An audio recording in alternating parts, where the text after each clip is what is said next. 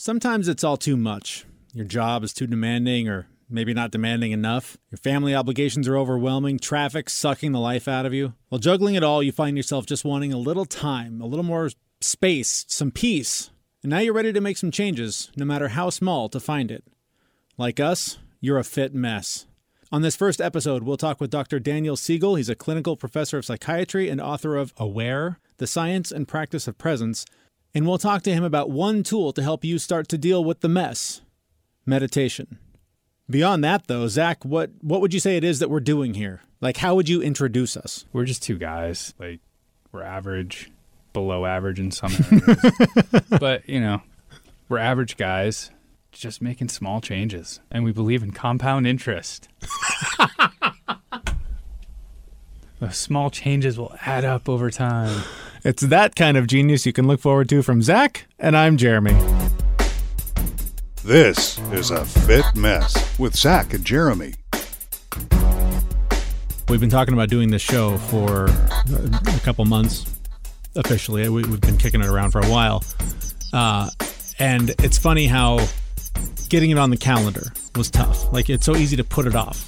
I don't want to do this today because I got the kids' soccer practice or whatever. Like, there's something that can always get in the way.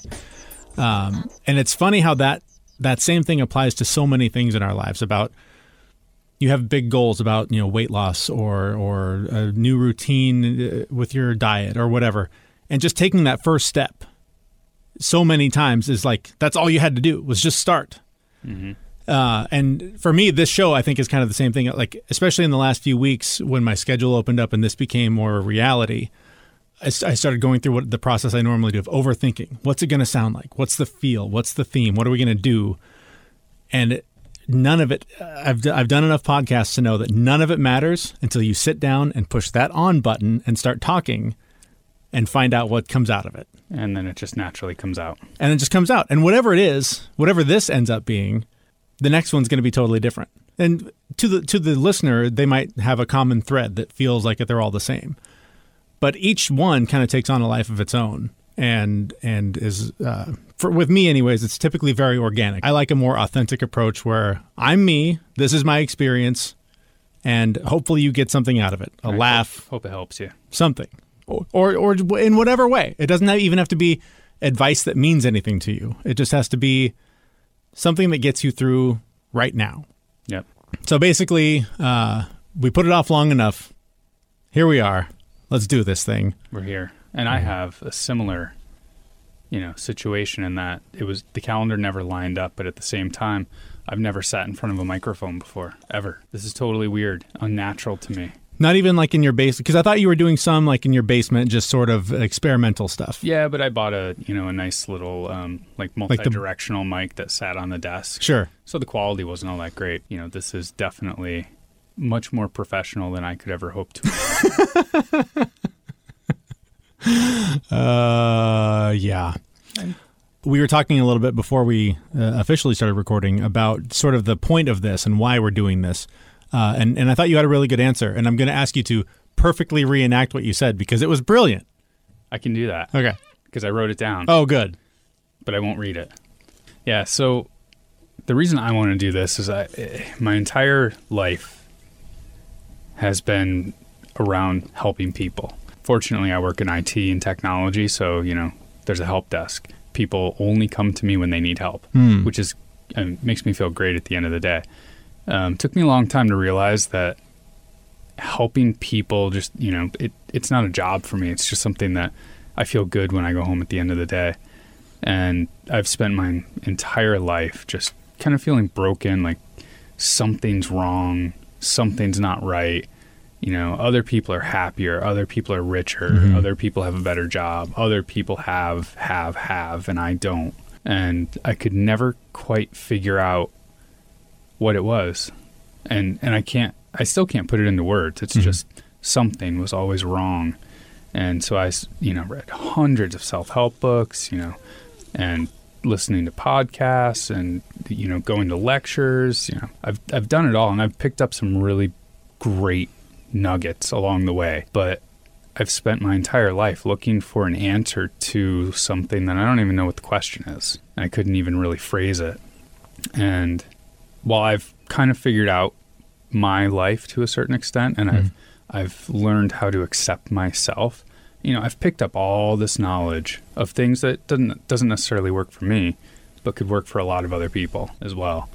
But the key point was I was looking out when in reality, the answer was always right behind my eyeballs. It was never in front of my eyes. It was always behind them. Yeah. I just had to learn how to turn around and look inside and be okay with that. How much of that is still a struggle? Like, despite all the reading and all the work you've done in the last couple of years, is it still a daily? It's still grind? daily. It's, we talk about the name of the show, The Fit Mess. The reason I like that name is because it's all a mess. In my head, everything is a mess, and I've spent years trying to clean it up and organize it. And every time I organize it, I'm just like my house. Every time I organize it, 2 days later, I turn around and it's disgusting. Thank God I'm not the only one. That drives me insane. Like, we will go through, the marathon all day, clean everything. Like, we've even gone to the extent of like having someone else have the kids so that we can focus on just clean everything. Yeah. And at the end of the day, like, you get the kids, and within like a half an hour, your entire day's work is undone. Like, there's a juice box and the toys and the clothes and laundry. It never ends. You need kids for that? Is that just you? It's just me and my wife walking through the house. Things end up all over the place. But I mean, even just, cleaning up the house, right? Marie Kondo has a book on, I think it's called The Art of Tidying Up. It's a book about tidying up the house. Right. I spent time actually reading that, thinking that my problem was my physical mess that's going on in the house. I mean, we have parties at our house, and we invite people over just to force ourselves to clean the house. That's the whole reason that we invite people over. We don't want their company. And it's so interesting that you bring that up. I was just talking, again, I go to therapy. It's a thing. We all do. But I was talking to my therapist about how it can be so frustrating to be fully aware that I need to exercise more, I need to eat better, need to sleep better, need to meditate once or twice a day. Like, I need to do all these things. But until my back is against the wall, or until there's some force requiring me to do it right now, I won't do it. And whether that's, there's the appointment with the meditation coach that you have to be there at the right time. Okay, that I can do. But I imagine constantly the day that I'm in the doctor's office and they say, well, gosh, we've got some bad news. You've got the cancer. And I go, oh, I better start eating better now that I'm dying. Yep. But I could do that right now. And I will go home and I will look in the refrigerator. And, we purposely don't have a lot of bad choices because I will succumb to them immediately. But it's amazing how I can't just shift my mindset to that, you are dying. Every day you're dying. So why not try and extend this as long as possible so that you don't have to play catch up at the end? Yep. But I can't do it. Yeah. Or I should say I haven't been able to do it yet. That's funny because in discussions with my therapist, there have been a lot of moments where I've just been like, I know what I need to do. Why don't I just do it? Yeah. And it was interesting. The answer that we came to a conclusion to kind of finish up the fit mess, right? I've learned how to, inside my head is a mess. Everything's a mess. What I needed to realize is that I have to live with that mess and I have to figure out a way to manage the mess, not clean it, but manage it. If you've got stuff all over the floor and you need to go to the bathroom, you need to have a path to get to the bathroom. Right. You don't have to clean the room. You just have to get to the bathroom. Yeah. So we were talking about it, and we came to the conclusion that, like, I know I need to do these things. And she said, you're comfortable. Well, that, normal. Interesting. Going into a therapist normally is, you're uncomfortable, but she was like, you're not doing these things because you're comfortable. The pain of changing out of your comfort, or the pain you're going to go through to make these changes is so much greater than your comfort level right now. That's so interesting. And I hadn't really realized it because I've spent my entire life going for the next promotion, just leveling up. And, whatever I did yesterday, I have to do better today. And nonstop, go, go, go, go. And in the last 2 years, I've really I've looked inwards and I've really kind of calmed down, and we came to the conclusion that I've gotten comfortable. Okay. And I need to push back on you. I need to push back on you a little bit on this, because you've calmed down, you've slowed down in the last couple of years. Can we list the things you've accomplished this year? There's not that much. Let's go through the list. All right.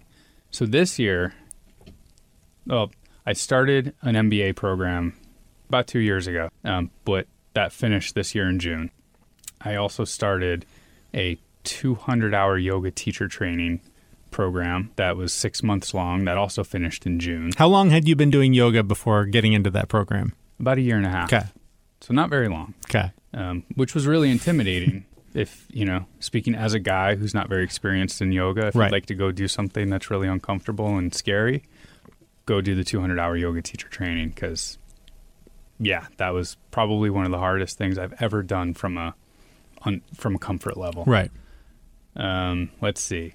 Last night, I just got installed as the president of my daughter's PTO at a school that has a gigantic, most schools' PTOs and PTAs are relatively small. We have an employee as part of the organization. Oh my God! And it's a much bigger budget than any other PTA I've seen. So that happened last night. Gee, what else is there? Oh, I'm certified to teach Insanity Live. If you don't know what Insanity is, go look it up. It's the best workout in the world ever. I've done it a few times. It's insane. I don't remember. What else have I done? You know what I've done this year? Nothing. I've done nothing. That's what I've done this year. I've done nothing. That's a ton of things. Any one of those, finishing an MBA alone, just going to school and working full time while you're a dad and just trying to live that life. That is an insane amount of things for someone to do. And you also, you've been doing, so you said in the last couple of years you've slowed down, but your workout routine has gotten crazy. It has. Your diet is dialed in. Right now it's a little off, but you've lost a significant amount of weight, kind of not necessarily intentionally, but that was sort of the after effect of. It was a bonus. Yeah. I mean it when I say a lot of the changes I've made have been because of your action. A lot of people can talk about this stuff, and that's, ironically, that's what we're doing here, is talking about all this. But what you've done, what you physically have done, is inspiring, and it's sometimes frustrating to see and go, God, what's wrong with me? What's wrong with my lazy ass? Why can't I do some of these things? Why can't I, go work out every day? Why can't I stick to a diet?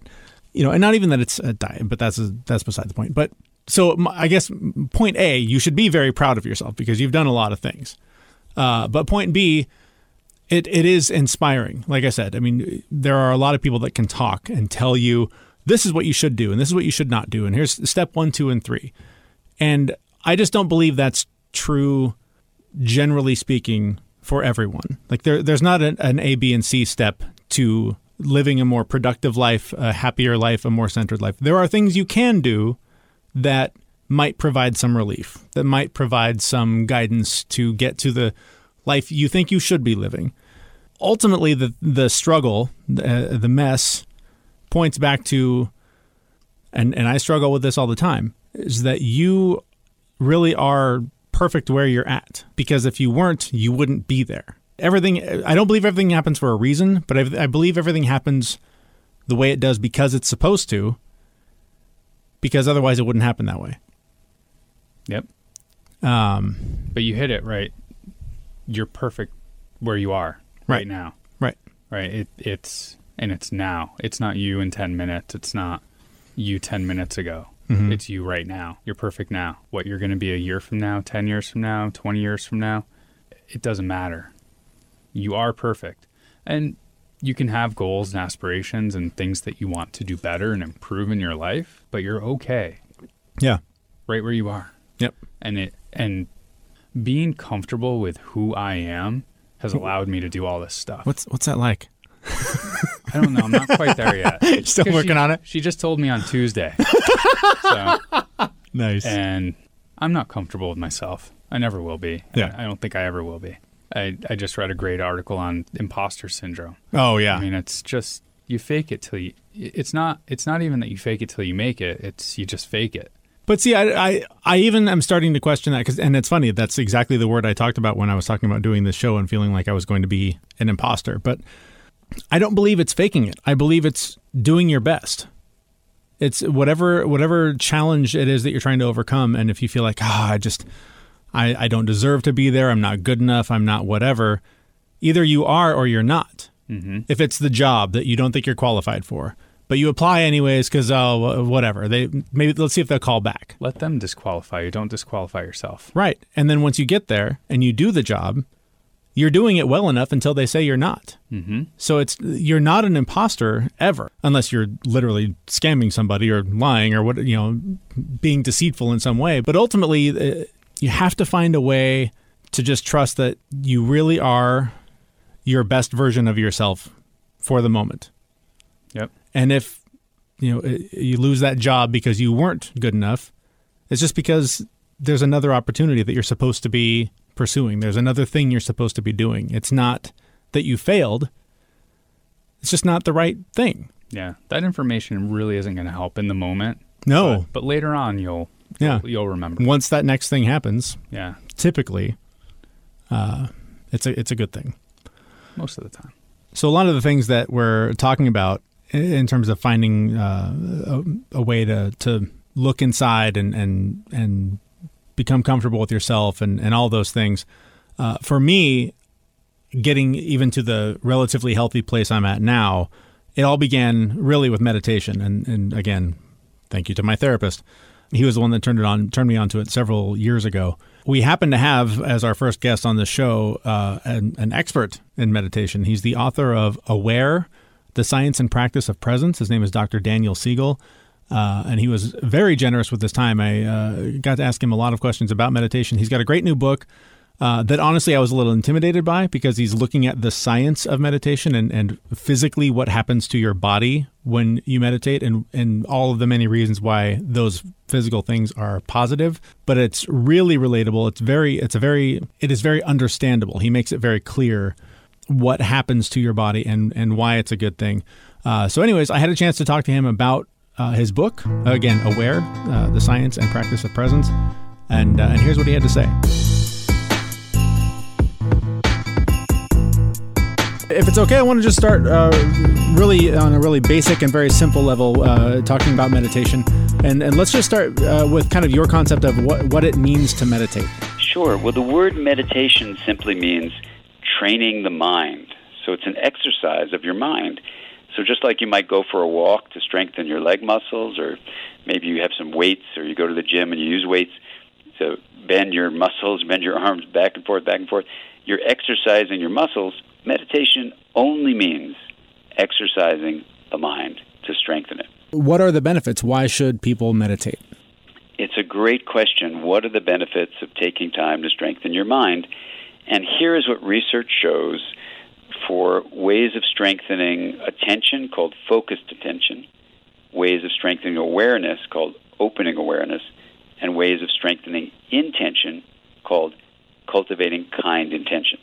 So basically, when you look at the studies of those three kinds of, let's call them pillars of mind training, here's what research shows. Number one, in terms of the brain, your brain will become more integrated, meaning the different areas will become linked to each other so the brain can be more resilient and nimble in its functioning.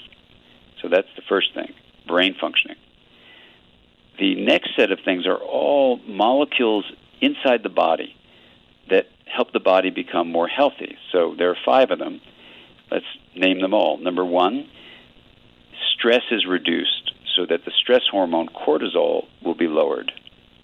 Number 2, your heart system, the cardiovascular system, is actually going to be improved because what you're going to do is lower cholesterol, lower blood pressure, and you're going to make the heart communicate more effectively with the brain. And that actually allows the heart to function better. So that's number 2. Cardiovascular stuff is better. Number 3, your immune system will function in a more robust way, so you can fight illnesses, infectious illnesses, in a better way. Number 4, this is incredible. If you didn't see the research, you'd say, wow, this is not possible, but it's not only possible, it's been proven to be true, published in the most rigorous of scientific journals, that when you do these 3-pillar mind training practices, what you're doing is you're going to reduce inflammation in the body. And how does that happen? You're actually changing molecules that sit on top of genes, so they're called epi for on top of epigenetic regulators that help you modify how the gene that controls inflammation acts so it reduces inflammation in the body. And then number 5, as if that wasn't enough, number 5 is when you develop this process called presence or receptive awareness, which you can develop with this wheel of awareness practice, which has all 3 pillars built into it, what you do is you actually optimize the level of an enzyme, and the enzyme is called telomerase. And what telomerase does is it repairs and maintains the ends of the chromosomes, called telomeres. So Elizabeth Blackburn won the Nobel Prize for discovering this system, and Elizabeth Blackburn and Alyssa Epple wrote a beautiful book called The Telomere Effect. And when I was finishing up the manuscript for AWARE, the Science of Practice of Presence, I sent it to the scientists who had done the original research, and one of them was Alyssa Epple. And Dr. Epple wrote back, she said, Dan, this book is great, it's all accurate, but you left something out. Did it go to the printer yet? So I wrote her back, no, it's going to the printer in 2 days. Oh my God, what did I leave out? She said, everything's fine, but you left out one thing. I said, what's the one thing? She said, you need to say that it slows the aging process. So I said, how can I say that? She goes, because we showed it was true. Mental presence, this idea of presence, of being in this receptive state, is what Elizabeth Blackburn and Alyssa Epple have demonstrated as one of the most robust predictors of your telomerase levels, and so it slows the aging process according to the world's experts in aging. So those are the 5 ways your body gets healthier, your brain gets more integrated, you'll feel better, and you even have relationships that are more rewarding, they're more empathic, compassionate, and you'll feel more connected. So these are all reasons, if you need a reason to do meditation, you'll feel better. That's a good enough reason, but these are all the scientific-based findings that show that doing a 3-pillar practice, like the Wheel of Awareness, for example, that has all 3 in one practice, these 3-pillar practices have been shown to have these fantastic effects on your body, on your brain, and on your relationships. So let's talk about those 3 pillars and what they are. And from a practical standpoint, someone who maybe has never meditated, they're just thinking about getting into it. That's why they're listening to this right now. What does it mean to actually practice this? What does that look like for someone who's considering doing this? Sure. Well, let's do a quick overview of the Wheel of Awareness, since it reviews each of the 3 pillars, and it builds on 2 fundamental ideas. One is that integration is health, and integration is just things being different and then being linked.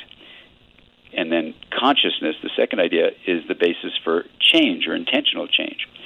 So what I did was, years ago, I said, what if you put those 2 together and integrated consciousness? So what the wheel does is it says, well, okay, if you're going to do that, what would you do? So if you picture a wheel, in our office it's a table, but no one wanted to call this the table of awareness, so let's just make it a wheel. Picture a center of this. In our office, it's a glass center of a table, and with a wooden rim, but picture it as a glass hub and then the outer rim of this wheel. So consciousness can be simply stated to be the experience of being aware and those things that you're aware of. So to differentiate, to make different, to recognize the different aspects of something. In consciousness, it would be the known, which are all the points we'll put on the rim, like what you hear, what you see, what you smell, what you taste, what you touch, would be the first segment of the rim. From the knowing, which we're going to put the awareness in the hub. So the rim of the knowns, and in the first segment are the first 5 senses. The second segment is the sensations of the body. And when we develop focused attention, this first pillar, you're actually moving a spoke of attention one by one on what you hear, then letting that go, what you see, letting that go, what you smell, and on.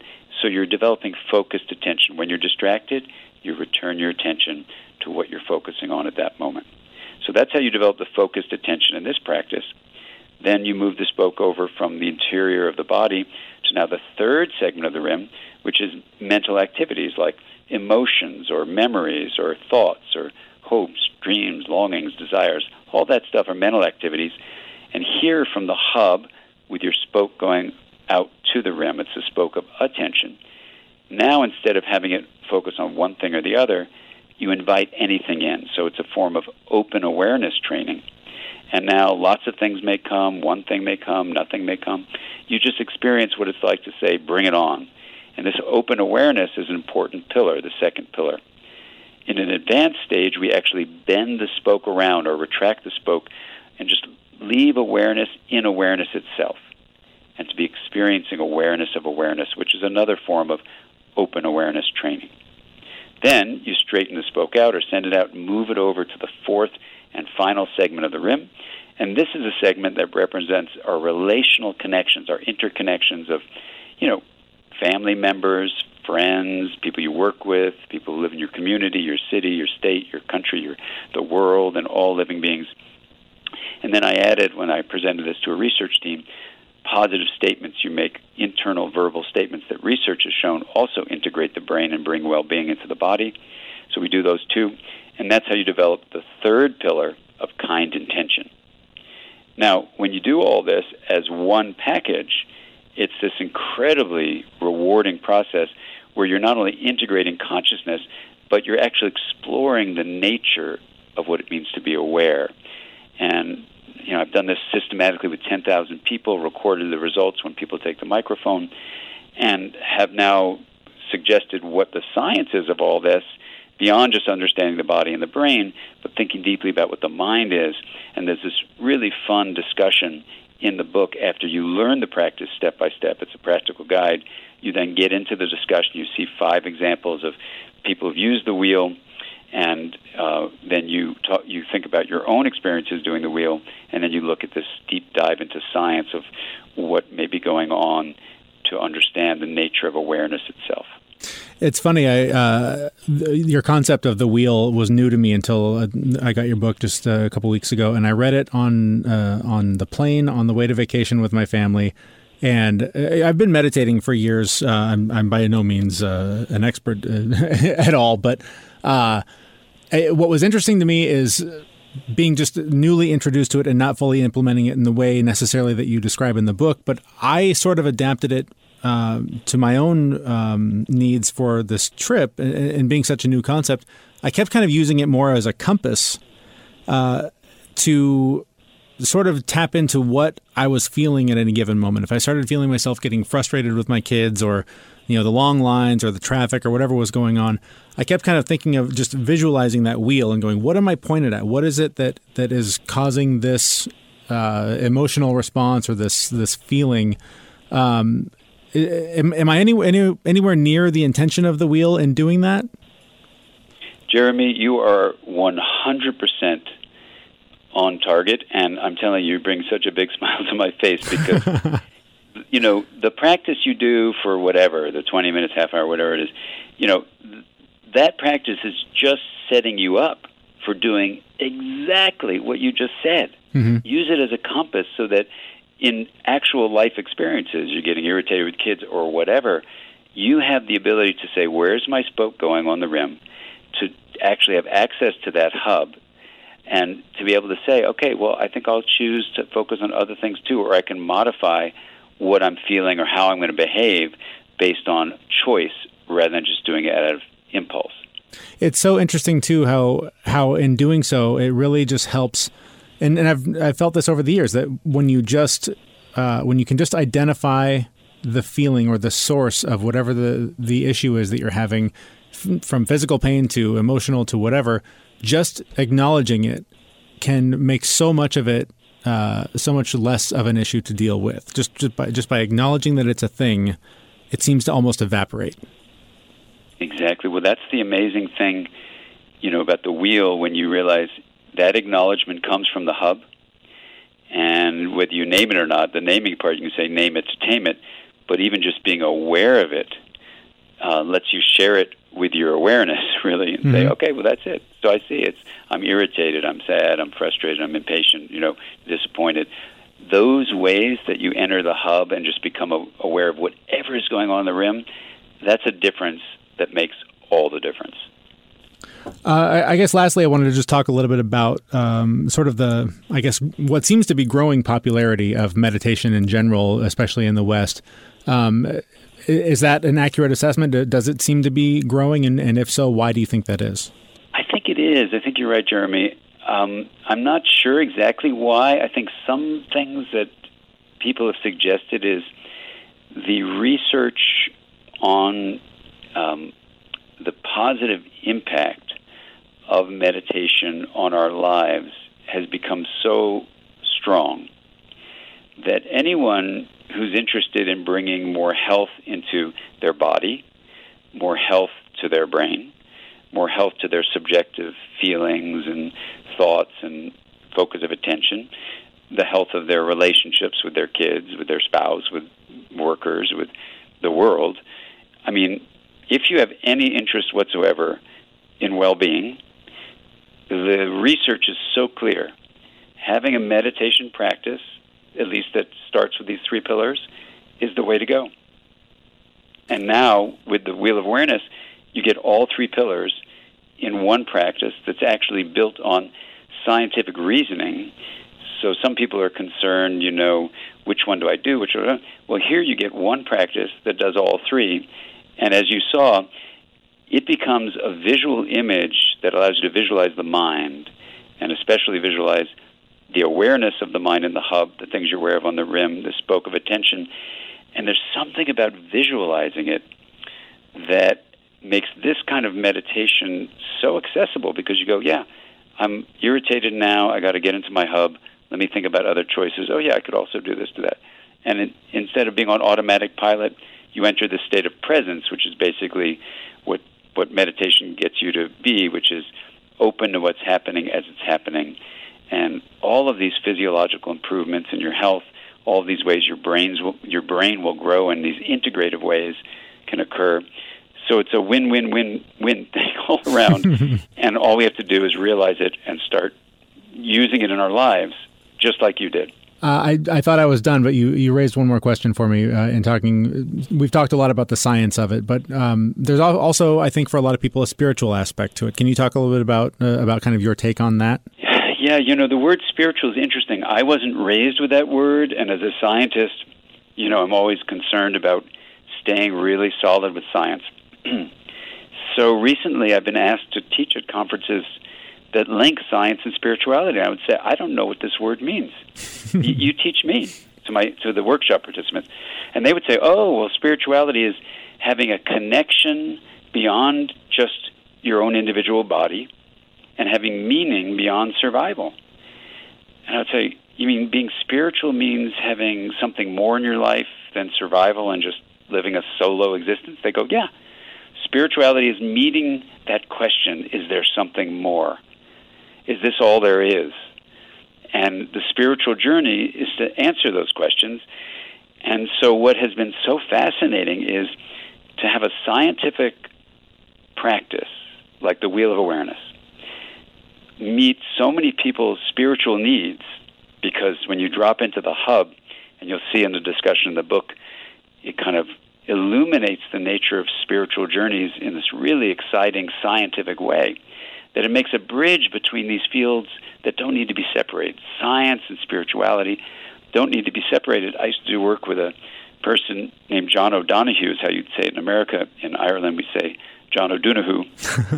And John and I were always working on this boundary between religion and mysticism and general spirituality and science.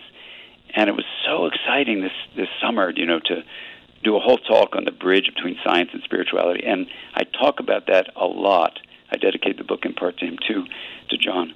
And you'll see a deep discussion of kind of a newcomer to this word spirituality, but bringing a grounded scientific frame on what meaning and connection are in our lives, and why the Wheel of Awareness is a pathway toward living a more scientifically grounded, spiritually enriched life. of meaning and connection. Yeah, the connection, I think, is the key. I've had a number of very brief experiences where the ego sort of dissolves and you sort of connect with just everything to the point where, I'm sitting on a beach and the waves and the ocean are as much a part of me as my own hand. And that connection to nature and to everyone around you, it's remarkable that you can get there just by stopping and focusing your awareness and being intentional about it. It's really, I hesitate to say it's that simple because it's difficult, but it's that available, I guess. I know, but I think simple is a good word. Presence is exactly what you're describing. And every workshop I do, someone has that experience that you just described when they get into the hub of the wheel. And the hub is this portal that presence arises.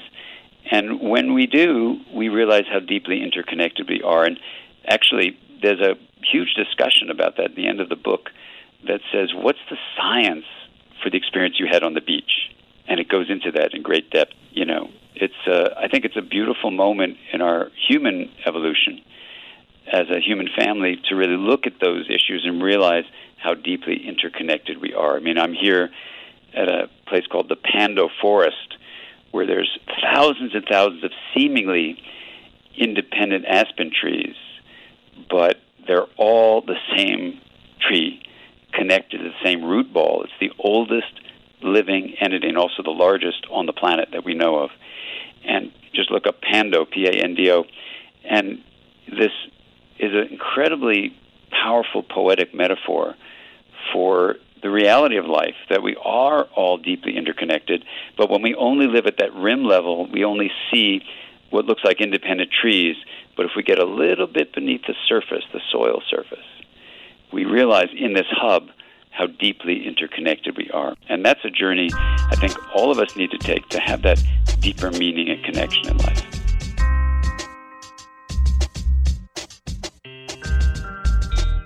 Step back. All right, that's Dr. Daniel Siegel. He's the author of Aware, The Science and Practice of Presence. It's a very good book, so I hope that you will read the book and apply some of that practice to your practice, because I found it really helpful. Yeah, and as part of the interview, I thought it was great how you incorporated a real life experience and how meditation helped you. Mm-hmm. Because I don't meditate as much as I should be meditating. Mm-hmm. I know how important it is, but the act of sitting down and meditating is not the goal, in my opinion. The goal is you had a real life situation, and all of the time that you've spent practicing meditation, that came into play. Yep. And your frustration level with the kids didn't go as high as it normally would. Mm-hmm. You're able to deal with a situation better than you normally would have. It's, people think about meditation and just sitting there with your eyes closed and, oming or mm-hmm. being really uncomfortable. Mm-hmm. And while that is the preparation for it, it's that translates into your life. That's the part of meditation that you want. That's the training for the marathon, is what that is. And for me personally, whenever I sit down to meditate, I immediately sit down and I say, I can't meditate. I didn't do it. I can't do this. It's mm-hmm. too hard. Mm-hmm. But it's a muscle. You have to build the muscle, which means you have to sit down, you have to practice, and you'll get better. Mm-hmm. It'll take a little bit of time, but then eventually you'll get to a situation like you had where you were in real life, mm-hmm. and all of that practice, that muscle activated and mm-hmm. was able to help you in real life. Yeah. And this is one of those things that you really can't explain it to somebody until they experience it. Yeah. But you have to practice. It's just like you can't walk into a gym after never working out and expect to bench 300 pounds. Yeah. You're not going to do it. Yeah. You need to sit down and, just bench the bar or just bench air. Right. Start somewhere. In my case, bench air. Oh, please. It's, when you're thinking about meditation, it's and people get frustrated with it, and myself included. Every time I sit down to meditate, within 30 seconds, I'm like, why can't I keep myself focused? And it took me a long time to figure out that is the perfect opportunity to practice, is when you get distracted. Yep. Because the whole point of meditation is bringing yourself back to center. So every time you get distracted, yay, woohoo. Right. I get to bring myself I get to back. practice. I get So to, yeah. rather than getting angry about, I can't meditate, I can't focus. No, you get to practice more. Mhm. But it takes time to build that muscle and get it incorporated into your life. And, I personally, I think all the time, you meditate so much more than I do. And I'm always like, Got you fooled. Why can't I meditate as much as Jeremy does? Well, you're able to apply it to real life. I think that is something that I've gotten. That is one thing I feel like I've gotten good at, and my therapist gives me a lot of credit for this. And a lot of times, especially early on when the kids were a little bit younger, he always said that being a parent is your practice, because you have to be in that moment when your kid is crying. You can't worry about the dinner on the stove or the project you got to get done for work. You've got to deal with that moment right now. When your kid is trying to get your attention, it's an opportunity to get in the moment and not try and do all the things you're trying to do. And I think for a while I did a better job of practicing on a regular basis. I went to it was a temple, but it wasn't a religious meditation practice. But I went on a regular basis, and just that practice. It's amazing how when you do the work, when you do practice, how quickly it can get easier. There are times now when I'll go to meditate and almost instantly I can be in sort of a place of Zen. It might be for half a second. It might be for 10 seconds. But to be able to get there at all is really difficult and takes a lot of work. But it's also really amazing. I think I mentioned to Dr. Siegel about the experience on the beach where you can feel the ocean.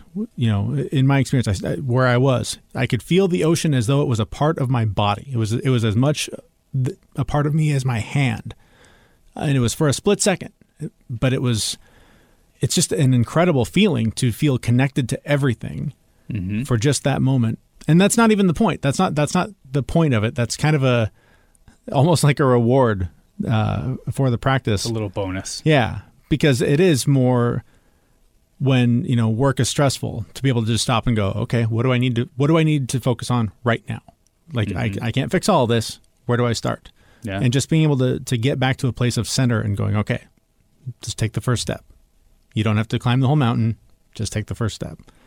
And that's sort of the point, I think, for me, anyways. Yeah, I really liked the question about spirituality that you posed to him too. Yeah, I thought that was a pretty smart question. He and he answered it well too. He did. Here's the thing with religion. In a lot of ways, I think meditation and prayer are very much the same thing. I think ultimately it's all kind of the same. We all just apply a different head on the dragon, whether it's Jesus or Buddha or science, whatever your thing is. Whatever story you have to wrap around it. Yeah, but ultimately we're all just trying to make sense of all of this, and whatever it takes to get you through the day, as long as it doesn't hurt somebody else or take away their happiness or their ability to live their life the way they want to, then go for it, man. Like, I don't know. I ain't no expert or nothing, but it just seems like that's kind of what we're all here doing, is faking our way through it and trying to make it the most comfortable we can. Yeah, and it's not going to be perfect. I think, all the books I read, all the podcasts I listen to, all the experts, it's all, nobody really ever talks about the difficulty of it. There's, the moments you're going to have a moment of Zen. Great. Can't wait. Yeah. What do I got to do? Might take you 25 years of uncomfortable sitting and struggle and frustration and yelling at yourself. But nobody ever talks about the struggle to get there. Yeah. And it's tough. It's not easy. It's like we talked about at the beginning. You have to get uncomfortable in order to grow. You have to get uncomfortable. And for me, that's meditation. Very, very uncomfortable. I started doing yoga and realized I think I'm meditating. Yeah, it's the same thing. Like, I think I'm meditating. In some ways, I would imagine, because I know you well enough, I think yoga is probably easier because there is a more physical element to it. So there's something to focus on more than kind of focusing on like your breath, but like holding a pose is a little bit more. And specifically, holding a plank pose longer than the lady next to me, right? Because I don't want to look like a weakling. But you're not competitive. No, not at all. Not at all. Not one bit. Well, that's probably as good a place as any to wrap this one up. Yeah, I think so. We've covered it. We told you it's going to suck, but it gets better. Yeah. But that's ultimately that's the thing is that the mess, the struggle, the chaos, the difficulty. That's what life is, with little blips of relief, and wherever you can find those blips, appreciate them, I guess, and be happy with where you are. And man, that's hard. It's just. Yeah, not even be happy where you are. I think I misspoke. Yeah. Just be okay. What was the word your therapist said? Be comfortable. You're comfortable. Find a way to be comfortable. You're comfortable. A little trick that I use, and maybe we can leave it with this. I heard somewhere that there's some great meditation expert. I can't remember who it was, but they used the question, "How are you doing?" as a place to constantly check in. Whenever someone would ask them, "How are you doing?" they would always answer, "I'm okay." And it was a very intentional answer because they would take a second to just evaluate, no matter how bad things were, they were okay with it because they were able to just keep going, to keep fighting the mess or the struggle or whatever. So I've sort of adopted that for myself. So whenever I'm at work and someone's, "Hey, how's it going?" I take it's just a beat, but then you just go, "I'm okay." Because it's just a little reminder to yourself that could be a lot worse. Ah, that's a good way of thinking about it. That's so much better than my response, which is typically, "I can't complain. No one listens." Much like this show. All right. Well, if you did hear this, lucky you. You found it. But thank you for listening. There most likely is a way to subscribe at some point on this website or wherever you got it. But thank you for listening, and hopefully we'll see you again soon. Take care. Bye. See ya. Jeremy and Zach are not doctors. Please consult your physician prior to implementing any changes that you heard on this podcast. The listener assumes that Jeremy and Zach do not know what they're talking about and that you'll do your own research on the topics talked about in this podcast. The hosts of this podcast are not liable for any physical or emotional issues that might occur directly or indirectly as a result of listening to this podcast.